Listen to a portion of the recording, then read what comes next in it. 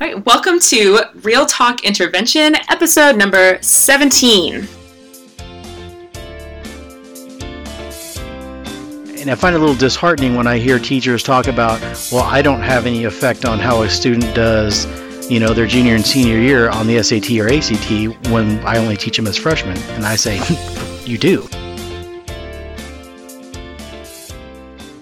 This last week, we focused in a really great amount of depth on the English standards, how those standards are written, and the role that politics plays in the creation and adoption of these standards. But, I think it's fair to say that science also has its fair share of controversy and politics that surrounds what it does.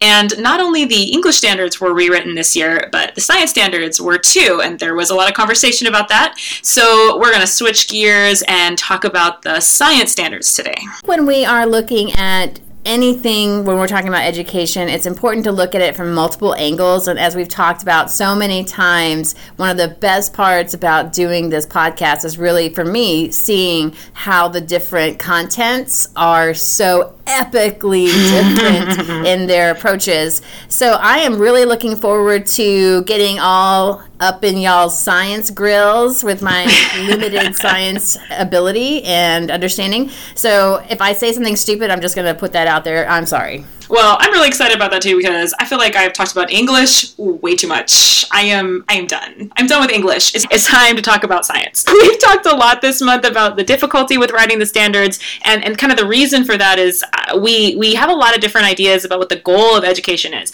Like, what are we actually doing here? What are we doing? I mean, depending on what our goal is for our students, our standards are just going to come out looking very different. Microbiologist is going to want different science standards than an ecologist. It's a kind of a non-controversial example. You can kind of go in from there. But this is what makes the standards matter so much, because what the standards are changes the type of education that students are getting. And that is a really big deal. So I don't want to just talk about the science standards, it's kind of all about myself and with you, Stephanie. So I brought on the show today a friend and a colleague of mine. His name is John Long. He and I teach together, and I'm going to say, he and I always have these really engaging conversations because we represent two different schools of thought about maybe what the goals of high school education should be, and we always have really great conversations. So John, welcome to the show. Thank you for being here. Pretty much my teaching career has been in biology. I've done some research and development prior to becoming a teacher. So I've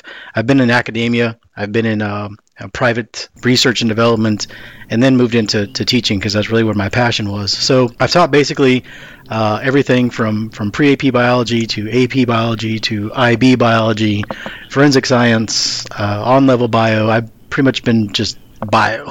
John is really an amazingly effective teacher, particularly with high-achieving students. He is a real science person. I'm not really a real science person, and he brings that love of science and that deep knowledge of science to the classroom.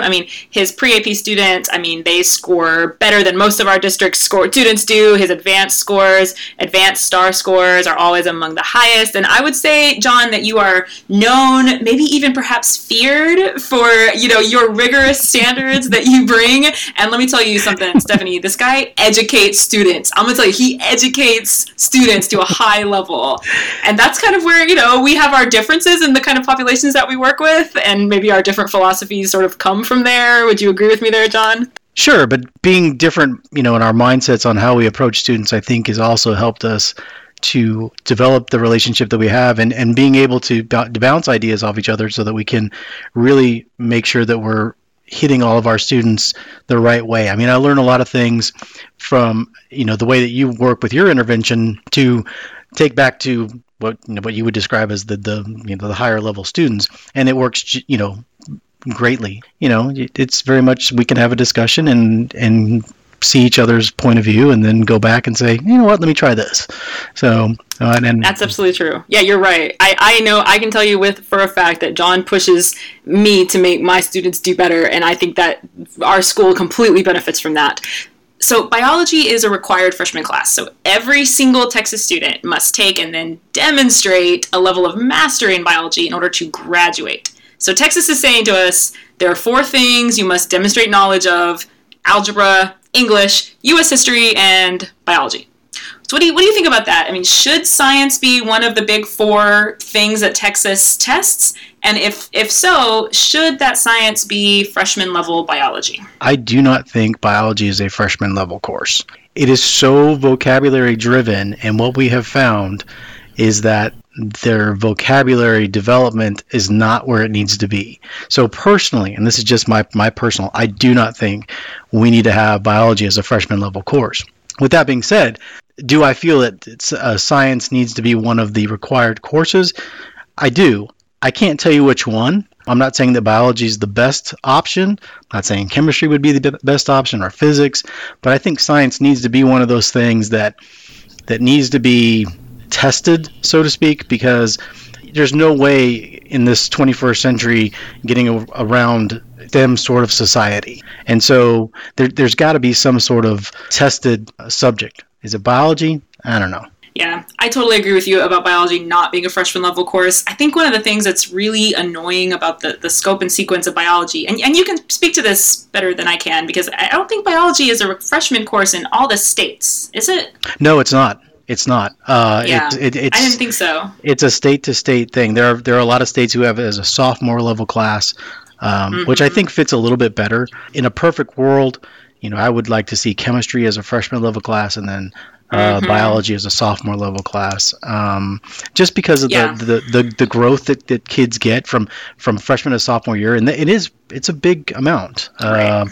There's some maturation that occurs both intellectually and physically and mentally. So Texas is one of the fewer states that has biology as a freshman level course. The reasons that things are the way they are, I believe, is this idea that chemistry and physics are this math heavy class, and so they need to have these prerequisite math skills before they go into the chemistry class. But I personally don't think that makes any sense, because I see the math, like the Algebra 1 and chemistry, those two math classes go really well together. The algebra really supports the chemistry. So I guess one school of thought could be, well, you need to take your algebra class before you take your chemistry class, so that you have that grounding and that algebraic reasoning. But I see it instead as the chemistry is like the applied version of Algebra 1. So it's like you're in Algebra 1, you're taking your foundational math, and then you're going into chemistry and you're learning how to apply that math into real world situations. So I personally think they go better co-taught, kind of almost double blocked in that way, rather than you take Algebra 1, it stands in isolation, you forget it over the summer, you come into chemistry class, and you take geometry at the same time. I'm totally on board with what you say. And we have such a number of kids now that are starting to take Algebra 2 at the 8th grade level, that they can come into chemistry as a freshman and do well. But even if it's a student that hasn't taken Algebra 1 at the 8th grade level, having it as like a with what they take as freshman year, because they'll take Algebra 1, have chemistry. Yeah, it's just the application. I mean, it's not difficult math. It's just more application. And I totally agree with you with those two things going hand in hand. And I think that would be a much better way, at least here in Texas, for us to be able to do that. But that's not what Texas has decided to do. So. No. Well, and you think about it, it goes even further, because what would go better with physics than with geometry? I mean, physics is basically an application of geometry. So, it doesn't make any sense. But so I do want to, so you mentioned that you don't want to say which science it should be, but you do think the science should be one of the required tests. I don't know that I necessarily agree with you on that, but I do wonder, well, I mean, come on, I'm going to make you pick one. This is a show. Which one do you think should be? What science should be the one that's tested? Really, if I had to say, I would say chemistry. And the reason I say chemistry is, I mean, you think about some of the basic things, and it sounds really stupid, but, like cooking. Cooking is modified chemistry. So at some point, a student's going to have to cook, right? We'd hope. Yeah. But yeah. I mean, I just think that if it needed to be tested, I think chemistry would be the better of the three to test. That's just a personal feeling. See, I disagree with you, because I feel like chemistry is the more abstract one. I mean, compared to biology, which is kind of like organisms and the environment, which I think having our students have a better understanding of the environment and ecology, interdependence, that's definitely a good thing. It is very concrete, it's very practical. Physics is very concrete, it's very practical. Chemistry is the most abstract and difficult to grasp of the big three. To an extent, the problem that I have with biology being tested is it's very hard to, quote unquote, show a student some, microscopic, subatomic particle, like in chemistry, or, trying to explain to, a kid, hey, this is what a protein looks like, or this is what a carbohydrate looks like, and not being able to show them that. And I think that's where the hard part comes. I'm kind of wondering, because for English, we're very different, but y'all have a biology test that is pretty much content, not necessarily skills driven, right? I would say it's about 50-50. I think that the start... This is where John and I start to disagree. Here it comes, guys. Get ready. So everything I know about science, I know from Sarah. So right. Okay, that's the impression I've gotten. I think that there's quite a bit of content, but I also think that there's, just from what I've seen in the last couple of years, there is a lot more, interpretation on the STAR exam than there is hardcore content knowledge. That almost is like a reading skill. Right, absolutely. You are absolutely right. Okay, so you're like 50% reading skill, 50% content understanding. For us, our test is very different. It's very skills based, so it should be almost like a cold read, and then they apply the skills that they've learned in their classes. So I'm wondering if the problem isn't necessarily that we're having a test that tests a specific course content. Should the test that we're looking at just be testing scientific literacy? So the ACT has a science component on there. Of course, obviously, I have never in my career considered teaching science in such a way that they would be able to pass the ACT. But when we're talking about a content-driven test versus a science skills-driven test, I see questions like the ACT has. To me, that's a science skills test. Now, that's a high-level science skills test. You were a teacher under the tax system. You remember the Objective 1 tax questions they used to have that were just science skill questions. I see biology as the biology STAR as a move away from that sort of science testing. Yeah, it has, but I mean, there's still a very good proportion of the STAR exam that has a large reading component to it. Like there are questions on there that a student really doesn't have to have scientific literacy and can still get that question correct. It's just a matter of being able to read and to maybe use a little bit of background knowledge and then answer the question. Yeah, being a good reader. But I mean, that's not science literacy. Right. Like those ACT science questions are like, wow, they're tough. Yeah, when I look at the ACT, what they say that they're testing on their standards, they're testing the kids' ability to interpret data, to investigate scientific questions, to evaluate models, inferences, things like that. Which is definitely a science skill. But there are questions on the STAR exam that they don't need those skills. They just need to be able to read. Right. Yeah. Questions will be double coded. So they'll be coded a content question and coded a science skill question. But it's just not there. I just don't feel like it's there, really. It's a reading question, more so than a scientific skill question. It's not supposed to be a reading question. It's supposed to be testing science knowledge. If the STAR exam was completely established based on content, it would be a much more difficult test. And I mean, not to say that it's not difficult, because it is difficult for a number of students. I think, you're seeing those as being easy content, which is why I don't think you're counting it as content, because you're like, well, this is sort of common knowledge stuff. If you just, like I always say all the time, if you just watch the Discovery Channel or you've watched National Geographic Channel, you can answer those questions, and they are easy. The disparity between the level of the question and the skill level of our students is not very high, but those are content questions, and for intervention type students, those are hardcore content questions, because that's the stuff they don't know. And so for them, it is a content question. It's more than just a reading question, because they don't know how predators work, or that cows eat grass. But is that, I mean, it's content, but is it more content based on experience or content based on, hey, you've never seen this before and we're going to have to teach it to you? You're right. So I agree with you on that. There's two ways of looking at it. I mean, because you've just said that there are questions that if you watch Discovery Channel or National Geographic, you can answer those questions. Yeah. Okay, but that's an experience thing. That doesn't necessarily mean it's content. As a standards-based person, it frustrates me to know that so much of the test is maybe based on background knowledge and how much exposure to these things you have early on, and then also reading skills, when we're supposed to be saying that this is a content end of course test. Well, and I think that's a valid point, because I know that students that I've had in the past, and I used to work at Far East Dallas school, they had trouble because of experience, because of prior knowledge.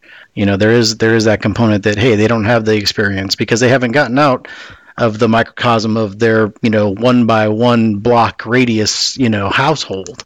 I love standardized testing, and I think it's great and everything, but the one thing that annoys me about biology itself being a standardized test is I end up taking those at-risk populations, those populations that don't have any experiences and don't have a whole lot of science knowledge, and I spend my time teaching them, microbiology and the chemistry of saccharides, because those are the content that I can predict. The content that I don't need them to have background knowledge, I can give them all the background knowledge, So instead of giving them experiences where they're learning about zoos and things like that, it's not worth my time to do that, because if they're going to pass the test, I have to go with what I can predict. And what I can predict is, all right, now I am kind of agreeing with you, is the content, the hard, heavy-hitting content parts, which tends to be the microbiology and stuff like that.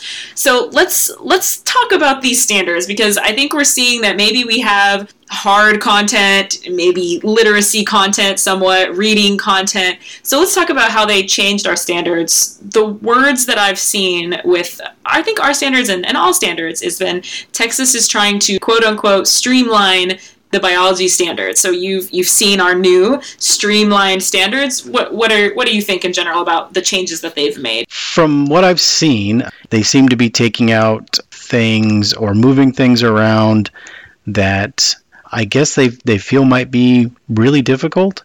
And I'll just give you an example. So for major biomolecules, they've taken out structure. Don't care about structure anymore. Yeah. It's okay. Right. What do they do? Which can be good, can be bad. I mean, that whole structure is still going to be a component of the AP class, but it's now taken out of the pre-AP class. So that's where someone like myself or other pre-AP teachers are going to have to go back and say, yeah, I know the state says this, but we're going to have to add this because that has got to be there if I want to get these students prepared for the next level, because they're going to have to know that. And if they've never been exposed to it, then that's going to make the next teacher's job that much more difficult. The original statement of the student expectation was that students would be able to recognize the structure and function of biomolecules. They removed structure and were left with just function. So I think a big part of the reason they did that is what we were talking about earlier, which is when students don't have the background of chemistry, it's very difficult to teach structure, chemical structure of biomolecules. So I think that's kind of a holdover from that. When we're teaching to standards, because there's a biology class, a general biology class, non-differentiated between the regular general and the pre-AP, all having the exact same set of standards, where should they aim? Because there's aiming at, in my opinion, if we're making biology a mandatory class that you have to take a standardized test to graduate, we should be aiming at the minimum requirement of biology. Like, this is what you need to be a human in the state of Texas. This is what you need to know. And that's what I feel like these standards are moving toward, which to me, I'm like, great, this is good. I like this. But there's also AP tests that our students are aiming toward. There's ACT tests that our students are aiming toward. There needs to be two set of standards. There needs to be one for exactly what you're talking about. Hey, if this is the class that you've got to take to graduate, you got to pass the standardized test, just enough to quote unquote be human. Here's the standards. Okay.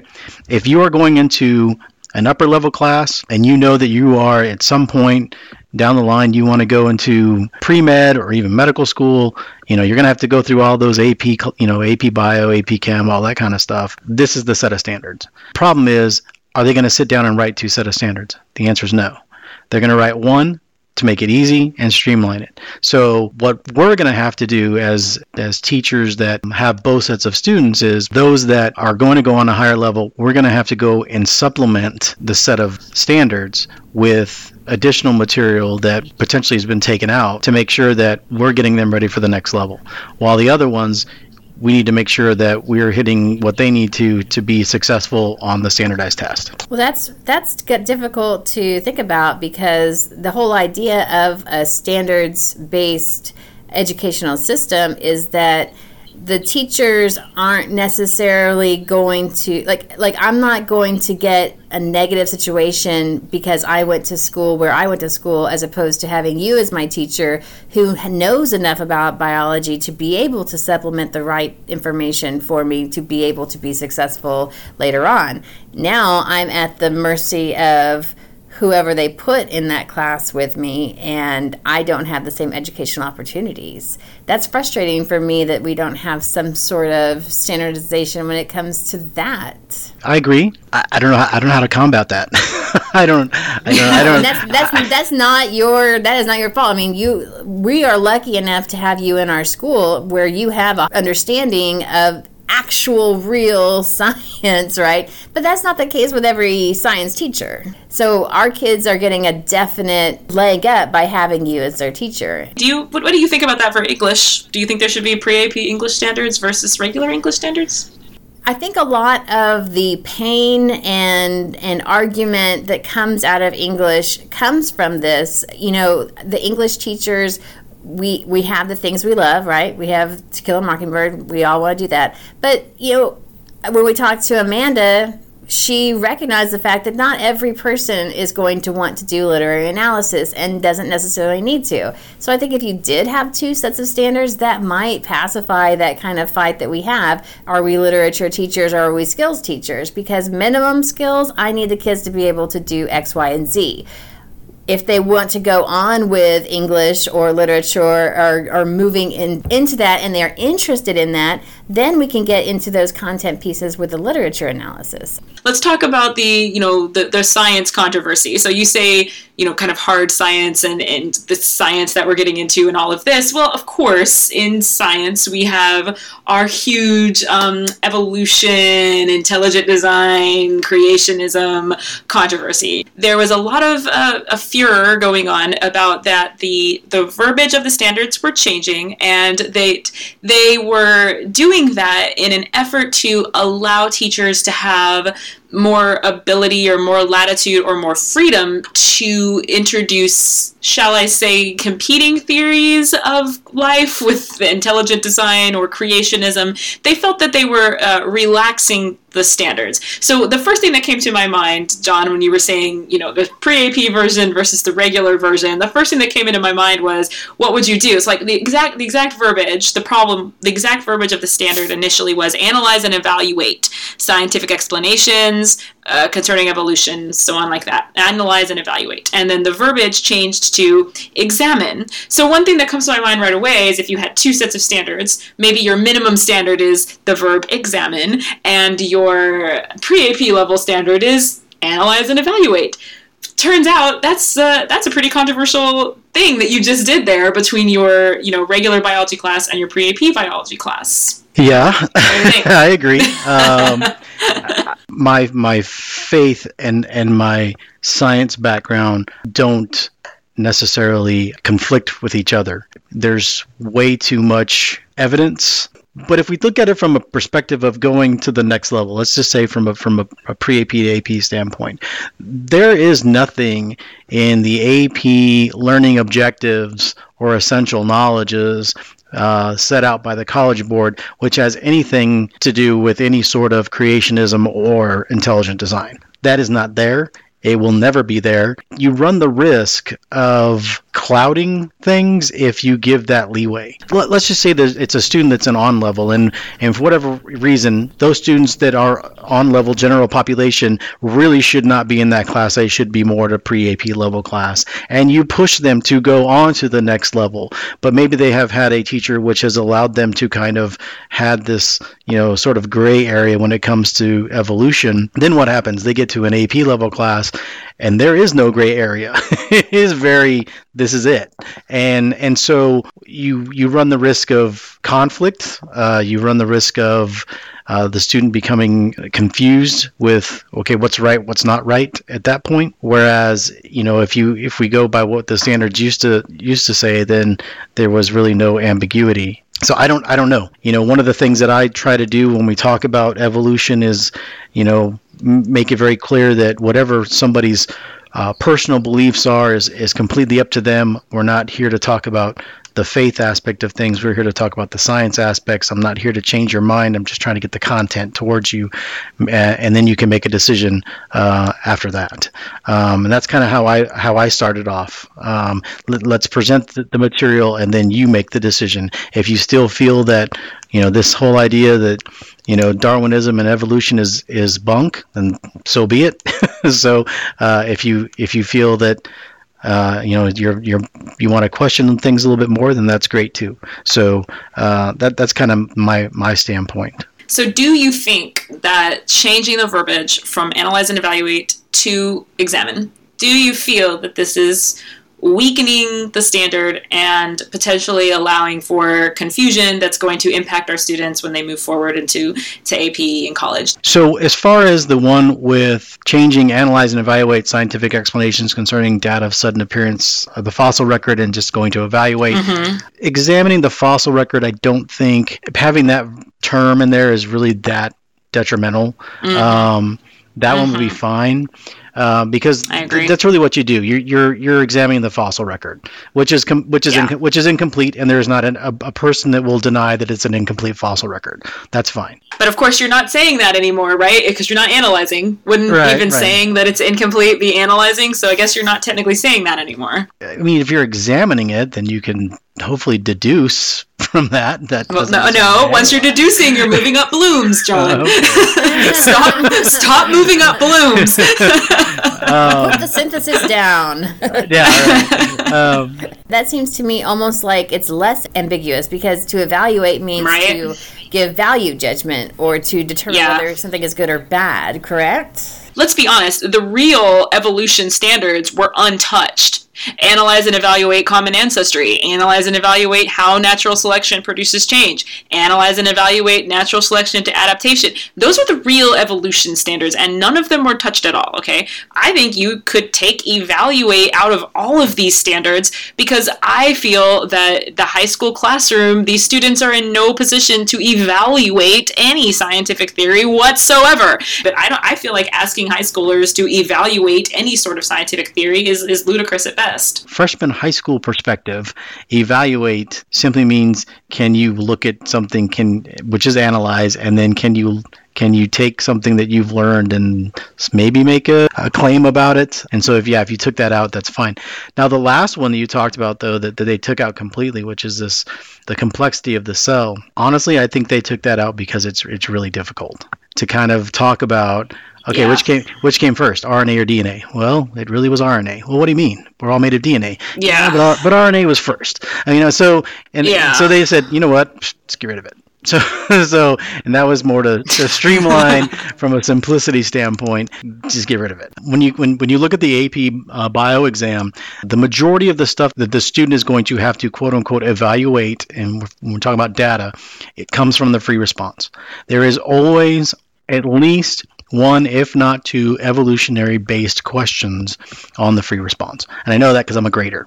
So that's where the evaluate comes in. Can they take some science concept, and now can they, given the situation, and it's usually on something that's currently been discovered or found, or some current research, and can you now apply it? And that's where the evaluate comes into play. I can't help but think, if I was trying to pick a verb that allowed people to put in their own personal beliefs about evolution, evaluate seems to ask you to ask the students what their opinion is. I mean, and nobody's ever asked me to evaluate the law of gravity. That's never happened to me before. Nobody asks us to evaluate the role of DNA or, evaluate Mendel's dihybrid crosses.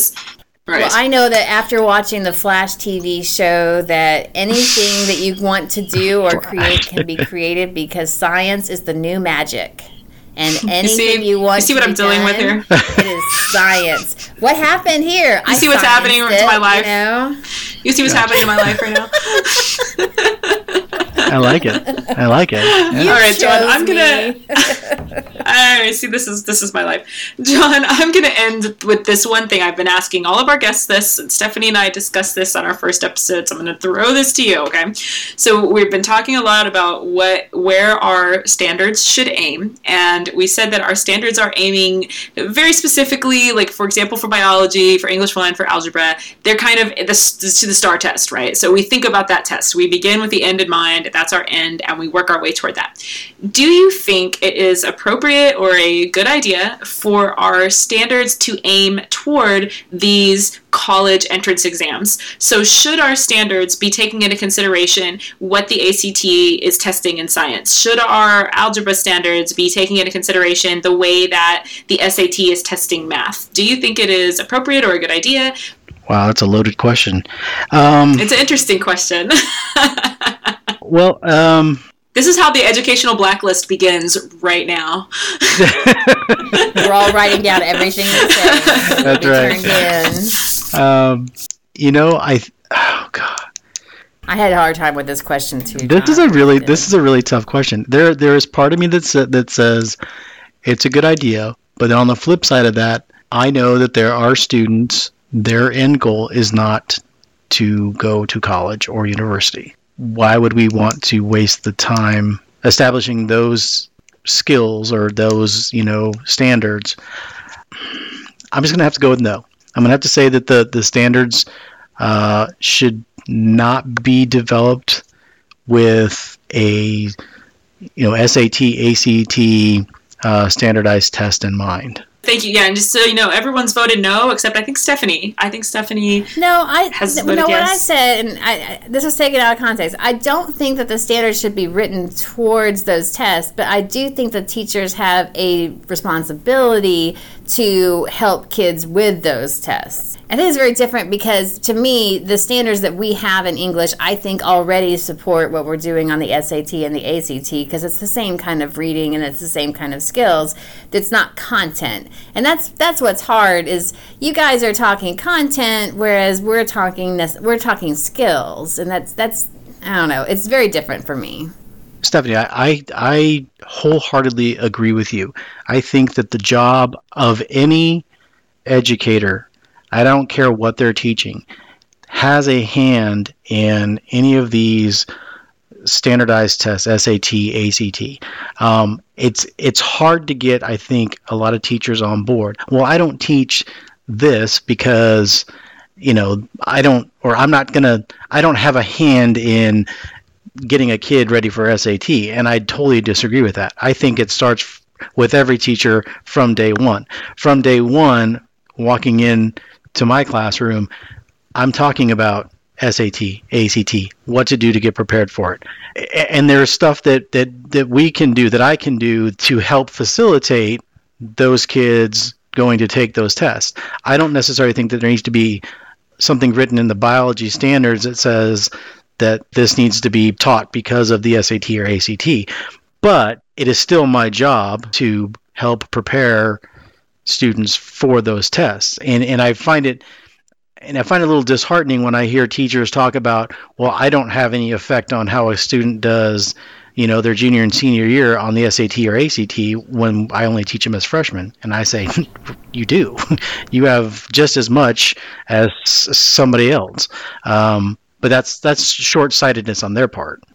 Yeah, I just think when our curriculum writers sit down, and we've had the opportunity to talk to some people who wrote wrote standards for the English curriculum. I think it's an interesting thing if you're specifically thinking about what these college entrance exams are requiring. It's not that you're necessarily writing them to the test, but if that's something that's in your mind and you're trying to sort of gear that, it's going to shift the way that teachers teach, and could potentially open up more access to kids for these kind of, particularly in math. Maybe the English does sort of general literacy does bring up the SAT, but I think in math too, it's like you're being very careful about the way you're asking questions and the way it changes a lot. So, see, for me, I don't have a problem with it just because of the fact that, I mean, when you look at what they're doing on the SAT and the ACT and the English section, they're working on where a comma is supposed to be, and they're working on, can you figure out the topic sentence and the main idea of this paragraph, and can you have evidence to support this inference? And I'm like, that's all what our standards are already. So to me, it's not this big controversy at all. If we were to align the English standards to the STAR test, I think that would be wrong, because I think the test should be a test of what we think is important, right? So any aligning of a curriculum to a test is wrong. Passing those entrance exams is a huge part of college readiness. And while I agree with you philosophically that we should not align specifically to a test, of course I agree with you on that. But on the other hand, what's more college readiness than being able to pass the SAT? I just feel like it's like whatever you say, somebody's going to hate you on it, and you're going to be completely wrong, and you're the worst teacher who's ever existed. So there you go. Yay. 2017. All right. Okay, well, thank you so much, John, for being on with us today. I really enjoyed this conversation. So cool. Oh, that's good. This was a lot of fun. Thank you for joining us today on Real Talk Intervention. You can follow us on our blog, which is realtalkintervention.blogspot.com. You can subscribe to us on email there. You can also find us on iTunes and on Stitcher. Subscribe and rate and review. That really helps us a lot. You can follow us on Facebook at Real Talk Intervention, and we will see you next time.